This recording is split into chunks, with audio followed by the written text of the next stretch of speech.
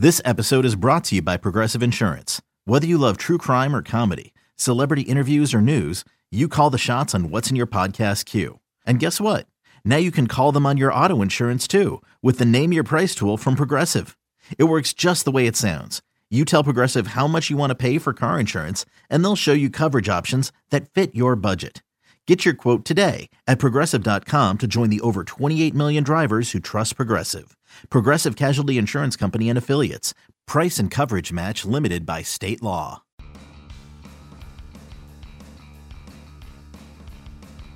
You're listening to the MLB.com StatCast podcast. Welcome back to the MLB.com StatCast podcast. I'm your host, Mike Petriello. Joining me here, Matt Myers, MLB.com national editor. Matt, hello. Are you enjoying the baseball season so far? I'm loving it. I think we're breaking new ground on the podcast today. We have had on a variety of baseball people. We've had a lot of players. We've had with coaches and general managers. I think this is the first time we've ever had a player in the middle of a season, which is really cool. Players in the winter are easier to get. So the fact that we've got a player who's willing to talk to us in the middle of the season, I think that's awesome. I'm very happy about that. Joining us on the phone, Cole Figueroa of the Pittsburgh Pirates. Cole, how are you? I'm doing well. Thank you. For those of you who don't know Cole, a quick background on him. He was a sixth-round pick of the Padres in 2008. He spent some time in the big leagues with the Rays, Yankees, and made the Pittsburgh Pirates opening day roster this year. Was once referred to by David Price as the toughest hitter he ever faced in college, which is pretty high praise. And if you don't know what makes Cole particularly interesting, he codes an R in Python and knows pi to more than 50 digits, and we're really interested in talking to him about the data today. So Cole, I just want to get started kind of on how you got started. And I was reading an interview with you, and basically when you were in the Rays system, the quote that stood out to me is, if it's important to them, referring to analytics, why isn't it important to me? And I thought that was cool because we had Chris Coughlin on a couple of months ago, and he basically said the same thing. He said, these are the guys who are giving me jobs, who are assigning my contracts. I need to know what makes me valuable to them, and that made him a better player. And I'm curious, is that kind of the same thing that happened for you? Right. It just makes sense when you go through kind of your evolution as a player. You look into how you can make yourself better. And in terms of on the field stuff, there's only so much subjective coaching you can get. I mean, everyone has an opinion on how your swing should look or how you should field a ground ball or why you're doing certain things. And I've always been data first driven. Just as a person in general, I just don't believe in things unless there's something factual to back it up in. And it just made perfect sense when I got traded to the Rays and they're preaching, certain aspects and they're showing the data to back it up, that it was kind of like a perfect marriage for me. How much of that stuff can you take onto the field? Because I think, something simple like understanding on base percentage is more important than batting average, I think is pretty easy to understand. But can you, let's say that there's a guy who's got a very high spin fastball and that maybe changes the way the ball is going to come out of his hand. Are you able to change your approach against a guy like that? Is that useful? Right. It's useful in a sense. I mean, you have to look at it this way, too. Hitting a baseball is almost physically, it's in terms almost impossible to do, but you can do it, obviously, but there is some guessing involved. So having this data helps you get past some of that static, gets past some of that stuff that maybe you wouldn't see if you were just hitting off a tee one day. So, let's put in, for instance, a guy has a high strikeout rate, right? He has some pitch that typically guys can't handle. So typically to me, that's like one of the first things I look at their strikeout rates, look at how they're getting guys out. And that tells me that maybe I should swing a little earlier in the count because for some reason or another, he's putting guys away. It may be a pitch that I could see, but I don't want to wait around with two strikes to see and try to find that out.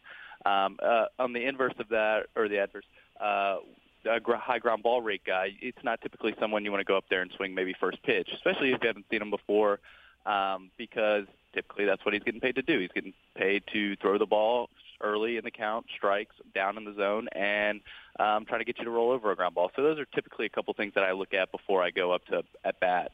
There's a few other things, but those are two of the main ones.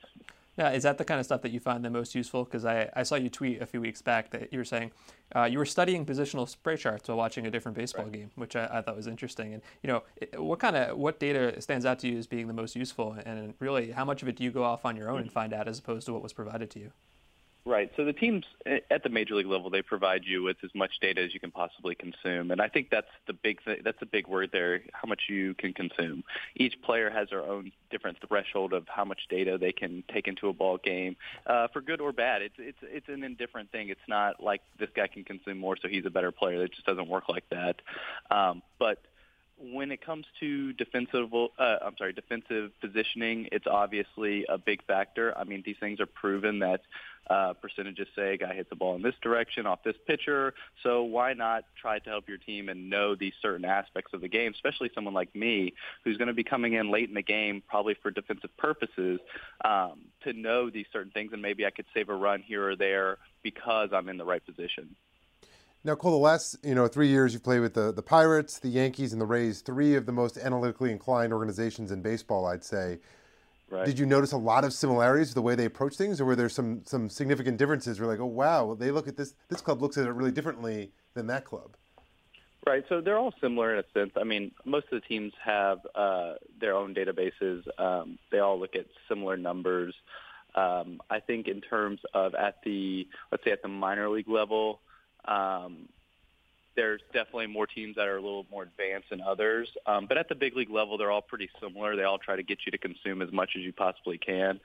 But yeah, I mean, I kind of have a soft spot, obviously, with Tampa in the sense that was the first team that I had gone to, and it was kind of we're in this process of moving out of the, standard positioning, standard gameplay tactics to a more, advanced gameplay, advanced defensive positioning game. So I always put them in quotes when I talk about these things because, like I said, they have a soft spot in terms of introducing me to it, at least on a larger scale. But it was definitely all three of them are definitely good at getting it to the players and helping the players understand it. So I think your current organization, the Pirates, are really underrated in this sense in terms of how analytics friendly they've become. I think Clint Hurdle has done kind of a 180 from what his reputation was in Colorado, and they've actually got Mike Fitzgerald, who is the data guy in the clubhouse, who's really done a great job of kind of getting that data from the spreadsheets into a useful form for the players. And so I'm curious, when you were a free agent this offseason, in theory, you could have gone wherever you wanted. Did you choose the Pirates because of that or because of potential opportunity, the way the roster is set up, or some combination of the two? I think in theory, yes. I guess it would make the most sense that someone like myself could go to a team that would be, more data-driven, but it really had no effect. I think when it comes to minor league free agency, it's a lot harder to look at in terms of roster positioning because you really just don't know. You're kind of in the dark. You don't know what other minor league roster guys are going to sign. You don't know what other big league free agents are going to sign. And someone like the Pirates were a team that I kind of looked at because they aren't a big market team, and I knew that they would have to have some players on their roster, maybe for the minimum or close to.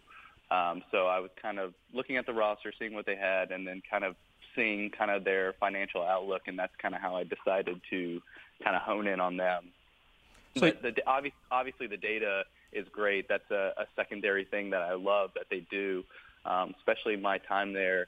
At least from now to the start of the season, it's just been great.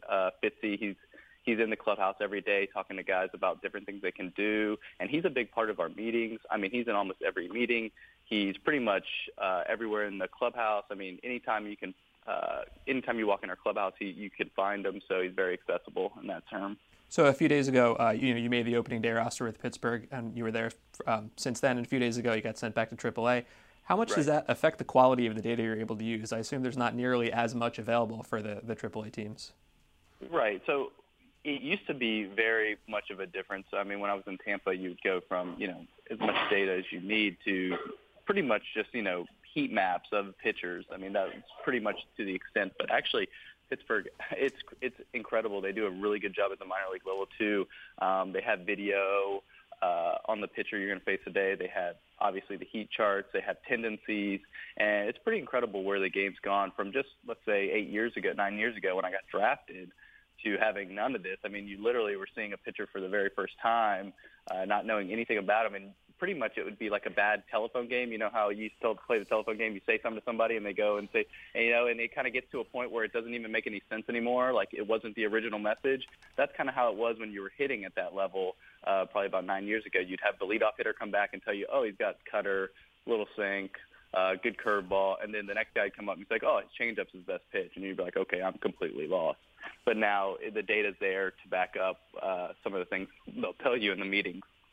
Now, one of the other big changes in data availability is the introduction of iPads in the dugouts. This year was the first year, I believe, that all teams were given access to iPads. Is that something that you saw, the Pirates using a lot in the dugout, or maybe observed from the opposition and how they were using it? Right. It's funny that you say that. I was like the iPad guy. I don't know if it was by reason. I don't know if I think Fitzy just thought, you know what? I think it's a safe bet he'll take the iPad. And I'd gladly. I mean, I would have, bullpen video, bullpen tendencies. I'd have defensive positioning. And guys they don't really come up to you and be like, man, was I sitting in the right spot? They're in the middle of a game. They're not trying to consume too much. But there would definitely be times where, I'd go up to Jordy and I'd be like, man, you're doing a good job, like with moving around and being in the right spot, because he's really good at like studying the charts and knowing where he needs to be, and he'd be like, yeah, what do you think about this guy in terms of like maybe today? What do you have on that? And, we kind of just talk back and forth about little things like that. It wouldn't be too extensive or too intensive, but it was just something to kind of get us chatting baseball during the game. I'm glad you brought up the idea of you kind of got this reputation as the iPad guy, because obviously you were new to the Pittsburgh camp this year and you had to meet all the players and everything, but you kind of got a little bit of buzz during the spring because the Post-Gazette and the Tribune, a couple of papers, started writing stories about you and how you were kind of into data and the analytics. And I'm curious, what was the reaction in the clubhouse about that? Your teammates must have picked up on that, started looking at you a little differently, some in good ways, some in negative ways? Yeah, I'm sure there was some good and some negative.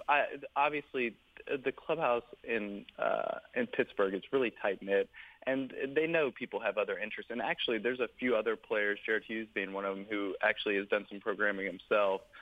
So you kind of have this baseline with some players, but I'm sure it wasn't all good, and I'm sure to this day, players are going to get away from that, but all I'm really trying to do is learn more about the game. I don't think it's going to hurt anyone to try to dive into some things that really, like I said, it's going to only end up helping your career. I mean, if you don't consume it, you're really not getting anything out of it. And say you do consume it, what's the worst that can happen? You have a little more knowledge about the game.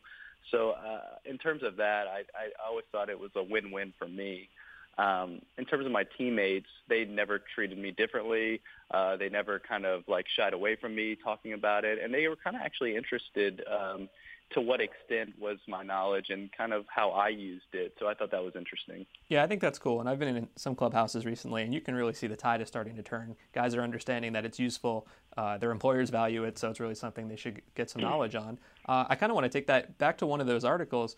You kind of a couple years ago, I think before you were with Pittsburgh, you saw one of your teammates in the batting cages, and the discussion of the chopping wood swing motion to get backspin on the ball came up. And that's kind of been something that's been taught forever, because it's true. If you get more backspin on the ball, you will get more distance. I think that makes sense. But you kind of corrected him that that's actually not the right way to have your swing path. You maybe want to have a little bit of an uppercut swing. And the reason I bring that up is because one of our former guests, Dr. Alan Nathan, who is a physicist, a doctor of physics, who has been a big part of our Baseball Statcast world, tweeted that he was so happy to see you get that correct because his lessons have made their way onto the field, and that was just thrilling for him. Yeah, no, Dr. Nathan and I, we've chatted via email quite a few times.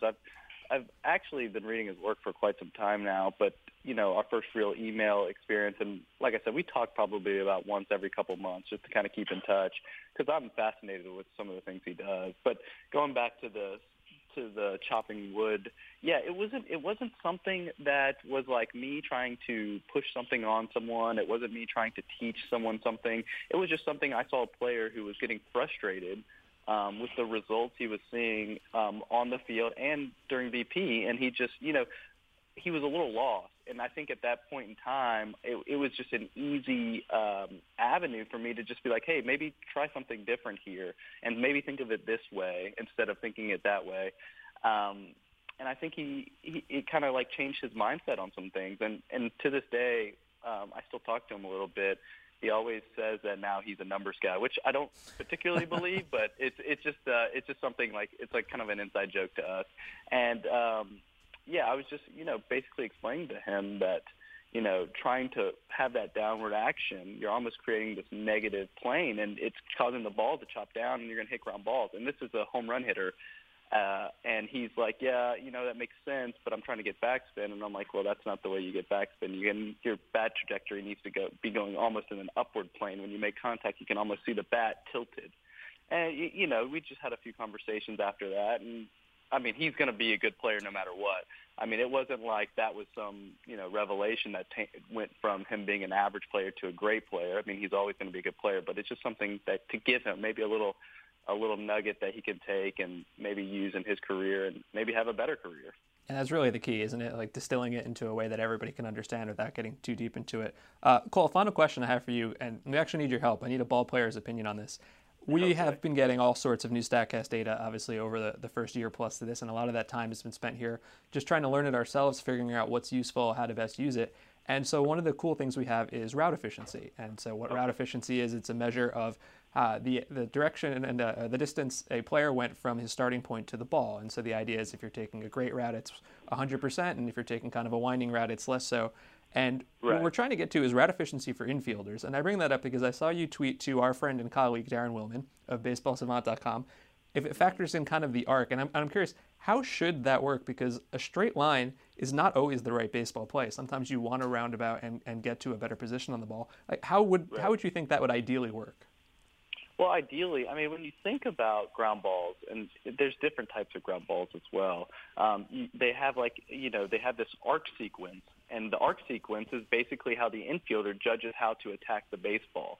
And when I was sending that tweet and I saw him talking about when I saw him tweeting about route efficiency for infielders, I was just wondering if it had into context the arc sequence. And because it plays a major factor, because when a ball's hit off the ground, an infielder can instantly tell if he needs to come charge it. And speed of the ball obviously matters. Obviously, you don't want to charge a baseball coming at you at 100 miles an hour. But if it's chopped into the ground and it has this like kind of top spin, as we call it in infield circles, it definitely is going to change your route. And I would say the biggest thing with that is timing. I think the first step quickness is another thing that could probably end up showing you route efficiency. I saw that I think he even said that you can even have like a negative first step, because when you go back on a ball as an infielder, I'm not quite sure what he meant by that, but he said that there could be like a negative like backdrop, when an infielder takes a back step instead of coming into charge. So their first step is back instead of right to the baseball. Yeah, sort of. It's not always about direction. It's about timing. So, for example, let's say if you're holding someone on the bag, a runner, and then you move off the bag, so you're moving before the ball, contact is made with the ball, that's a negative because you're already moving before the ball is hit. Okay, so exactly. So like I said, the biggest thing I would probably look at in terms of infielders is first step quickness, because that's typically going to end up determining their efficiency towards the baseball. Because when I'm an infielder, the times I end up, taking bad routes to baseball, or times that I end up not getting a clean ground ball, is because my first step was either stagnant or my first step was in the wrong direction. Well, not wrong direction, but a little late to the batted ball. Well, that's good information. We're going to have to use that because we're still trying to figure out what the best way to put this into use is. And that's why, as much as we can do from here, it's always good to have the expertise of someone who actually lives this every day. So Cole Figueroa, thanks so much for your time. Really interesting stuff. Cole Figueroa of the Pittsburgh Pirates, currently in AAA. Hope to see him back up at the Major League soon. And Cole, thanks so much. No problem, Mike. Thanks, Matt. So some really interesting stuff from Cole Figueroa there. I really enjoyed it. He's not the only coder in the Pirates organization, which is cool. He doesn't stick out anymore. It really shows how far the game has come, I think. Yeah, no question. The other thing that stood out to me was him talking about how much it's changed at the AAA level. Right. In terms of the amount of information that's available. I was surprised about that answer. I thought he was going to say, yeah, really not much I can do. But when he talked about, I guess he's been around for like 8 years in the minors, what did he say? Game of telephone. That's what it was that I liked. You had to rely on what the leadoff man told you the guy would throw. And now you can actually go into it with some preparation. Yeah, no, he's a fascinating guy. Seems like the kind of guy who will probably be a coach or maybe working with us as an analyst one day. Fingers crossed. I hope so. So listen, we're talking about the Pirates. I think we have to stick with the Pirates because we saw a record set last week. A record, a 2016 record. A 2016 record, but by a most unlikely source. Who, and I know you know the answer, so I don't know why I ask you these things, but who has the longest home run of the season this year? It's a Pittsburgh Pirate, and it's not Andrew McCutchen, and it's not Polanco, and it's not any of those guys. It's Jordy Mercer. I think it's his only home run of the season. 466 feet the other night in Arizona. It's the longest home run of the season. It was definitely, when I saw that reading, I was sort of like, well, I got to see this. Yeah. You know, like, granted, 466 is not, by the standards of what we've seen, that's, you know, probably 95th percentile for home run distance, but we've seen many in the 470, 480 range. 495, I think, was the longest we As long as we've seen. We've seen a number, you know, there have been a few 460s this year already. Right. And we'll get to some of those somewhere in a second. But the fact that Jordy Mercer did it, 105 miles per hour off the bat, 25-degree launch angle. But it showed us something about what else goes into getting distance. No question. Right? Because when you look at that game, and you know, Jordy Mercer crushed it, so we're not trying to say that he didn't, but 3 of the longest 6 homers of the year came in 2 innings of that game because he had the longest. Sean Rodriguez had one of the longest. Gregory Polanco had the longest. And you could say maybe Pat Corbin didn't have it that day, and maybe that's possibly true. But when you have something like that, I think you have to look beyond just what's going on, you know, in the 60 feet 6 inches, and you have to look at some atmospheric effects because that game was in Arizona. The roof was open. The high was 97 degrees that day. And Phoenix is 1,000 feet above sea level. And so we have some data here from Dr. Nathan, who we've obviously talked about a lot. For every 10-degree increase in temperature, that's 3.3 more feet. For every 1,000-foot increase in elevation, that's 5.9 more feet.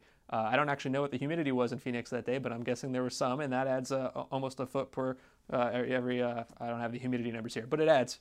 Yes. It adds distance, okay? And then obviously if there's wind, that counts too. So while he did hit the ball hard, I think he had a lot of other things, all the Pirates did that day, going in his favor. Yeah, actually, the next number that is for 5 miles per hour out, blowing, well, granted, this would be direct 5. If this was as if like in the right direction. In the right direction, 19 feet. That's actually 5 miles per hour that would add that much. Right. That's sort of, that kind of, that shocks me. I don't know what the wind was like in Phoenix that day, but now I have to go back to the Chris Bryant home run and see if the wind was blowing out of Wrigley, because that's a place the wind will blow. Yeah, I mean, but Chase Field also is sort of it's a sneaky hitter's park. It's high elevation, particularly and then when the roof's open, you get the really warm weather. It's not Coors Field, but I think it might be it's in the second tier. There's Coors Field of hitters parks. There's Coors Field, and then Chase Field is in the next group, probably with, I don't know, Arlington maybe, of just straight hitters parks. I don't know what else would be in that. Philly maybe is a good hitters park. In that next tier, but Chase Field definitely the ball can fly out, particularly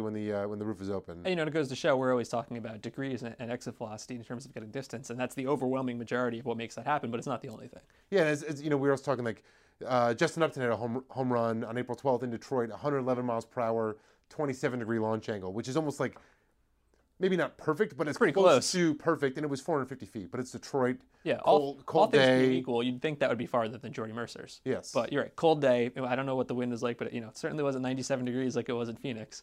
And so I think we're seeing there's a lot that goes in all this. Yes, and we also don't know we don't have a reading on the backspin off the bat to see how much top hand that Upton might have had relative to Mercer. So that's again another hidden factor that might affect the ultimate distance. But Jordy Mercer holds the belt for now. Enjoy it. I don't know how long. Enjoy it. I don't know how long it's going to last, but I'm still waiting for Sano to get a 475er. He's going to run into one. Wait till the temperature warms up, or with the wind at his back, he's just going to hit one about 1,000,000 miles. He had a game-winning single last night. I'm waiting for the walk-off. I can't believe I had to write that things are going to be okay with Miguel Sano after the season he had last year, and then he started off 0 for 10 or whatever this year. That the Twins lost their first 9 games. I tried to write he was going to be fine, and then I changed it. So he is fine. He's already fine. He's going to be fine, and you're right. He's being successful.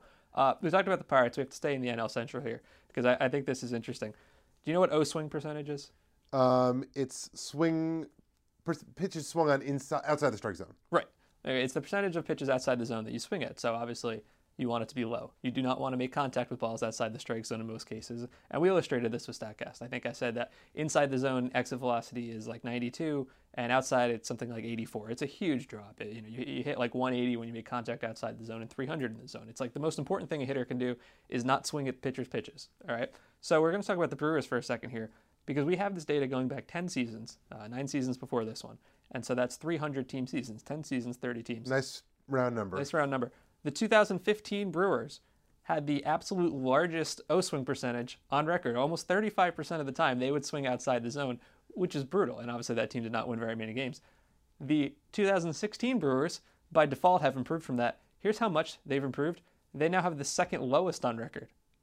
24.2%. They haven't just jumped a little bit. They've completely shifted things on end. They're a totally different team now. It's amazing. I mean, and it's amazing you could see that much of a switch just in one offseason. They obviously brought a new GM, came over from the Astros. So obviously you knew they were going to become a very analytical GM, David Stearns. Yeah, exactly. You knew they were going to become an analytically minded club. But like the fact, Ryan Braun's still there. Jonathan Lucroy's still there. It's a lot of the players are still the same guys. But the guys they've imported, you wouldn't necessarily think about plate discipline guys, right? Chris Carter, who I've been talking to for a while, he's a guy who, he does walk a lot, but he likes to go after and strike out pitches. And Domingo Santana, who we talked about a lot, came over from Houston.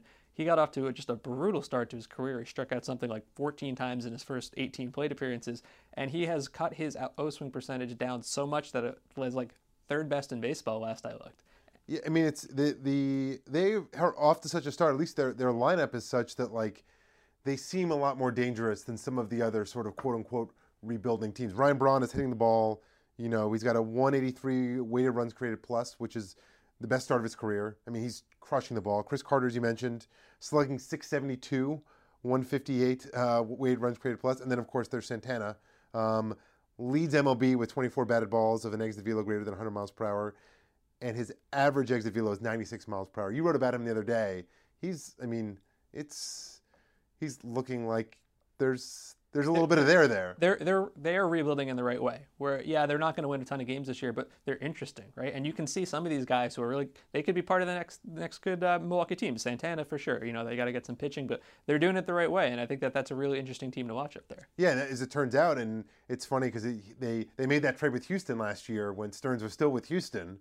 The Gomez trade. Yeah, Gomez. They traded Gomez and they got Santana and they got Brett Phillips, and they also got the lefty Hader.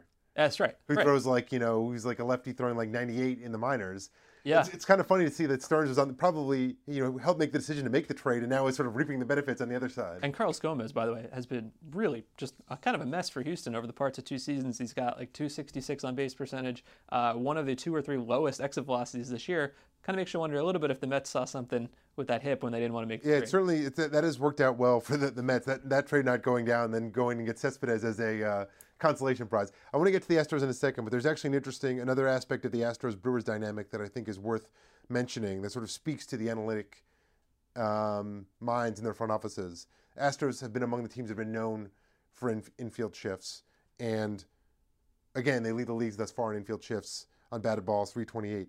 Number 2 is the Brewers, and they were 18th last year. So clearly you're also seeing this is a team that is buying. Stearns is coming in full bore with the numbers. When you see a new front office like that, it's not just an accident. He's like, I'm bringing this in, especially when my old team is number 1. This is what we're doing now. Clearly he finds a lot of value in it. And I think we're going to, for like the 5th year in a row, just destroy the overall number of shifts we're seeing in baseball. It's almost weird not to see shifts at this point. And we're seeing it a lot against righty hitters too, not just lefties. Yeah, but anyway, speaking of the Astros, again, they lost again last night. Dallas Keuchel got I wouldn't say lit up, but 6 innings, 5 runs, 5 strikeouts, 2 walks. Not looking like the Cy Young type. He's looking like the guy he was before he was the Cy Young type. The velo's down a little bit, I believe, which is a little bit. You never want to try and go too much with April velo because velo in April is often down a little bit just because the velo's down. And I saw him in an interview the other night saying he thought he was too predictable with his sinker because everybody knows that's his game and he's trying to work in his cutter and it's just kind of a mess right now. The whole team really. Although I believe I heard you this morning say they've had 3 straight AL Player of the Week awards, which is weird. In some ways, it's sort of alarming, frankly, that a team would have 3 straight AL Player of the Week winners. And guys who deserved it, Altuve's been great, Rasmus has been hot, and Tyler White. Those guys have. And you didn't even mention Carlos Correa, who was awesome. But the pitching has not been there. To say the least. Put it lightly. The one positive I would say for Keuchel, despite all the the K rate's down a little and the walk rate's up a little, the batted balls against him, he's inducing more weakly hit ground balls than anyone in baseball. He's got 21 batted balls against with an exit velo below 85 and a launch angle below 5, and that's basically like. That's what you want. Yeah. And so you said he's number 1 on that list. Who else is in the top 5 on the list? Because it's pretty impressive, right? It's Greinke 2, Greinke and Stroman tied for 2nd, and Kershaw and Edison Volquez tied for 3rd. That's not a bad list to be on. No. Although Greinke's kind of struggling this year too, so maybe there's something to that. I don't know. Yeah, you look at the Astros, it's sort of amazing where they are, where they made that trade with the Brewers that doesn't look like it's working out that well. And then also a trade they made this offseason with the Phillies where it's like these analytically minded disciples have gone off and made trades with the Brewers that are now... That Phillies trade, for Ken... the Astros, rather. Yeah, well, the trade with the Phillies for the Astros, they got Ken Giles, who has not been very effective this year, and they gave up a bunch of guys, including Vincent Velasquez, who has just looked absolutely incredible so far. And so you're right, it's not really working out to this point. The two big trades the Astros have made in the last year, I mean, I still think they're going to turn around and be competitive. That division is I think beyond wide open. The other 4 teams, as of this morning, all have either 10 or 11 wins. It's like 400 or 500 teams, and then the Astros are in last place, and they're probably the best, most talented team. They are the most talented team, but certainly the way the pitching has performed thus far gives reason for concern. I think Giles will be fine. He's had probably some bad sequencing, a couple of hits falling at the wrong time, but they can't let it get too far away from him. To be honest, I don't care so much about the wins and losses. All I want to know is when is Marwin Gonzalez going to hit a home run that's not a solo home run? I know it's off on a tangent here. He holds the Major League record for most consecutive solo home runs to start a career at like 23 or however 25. many. 25. He hit 25th on... I was very excited. I saw home run on Sunday night. So every time Marwin Gonzalez hits a home run that's a solo home run, I don't know, an angel gets its wings or something. We got to see him do it with somebody on base. And I think that's an appropriate place to end this week's Statcast podcast. So thank you so much to our guest, Cole Figueroa of the Pittsburgh Pirates. He's a really interesting guy. Thank you, Matt Myers, MLB.com national editor, sitting right next to me. I'm your host, Mike Petriello. This has been the Statcast podcast. We'll catch you next week.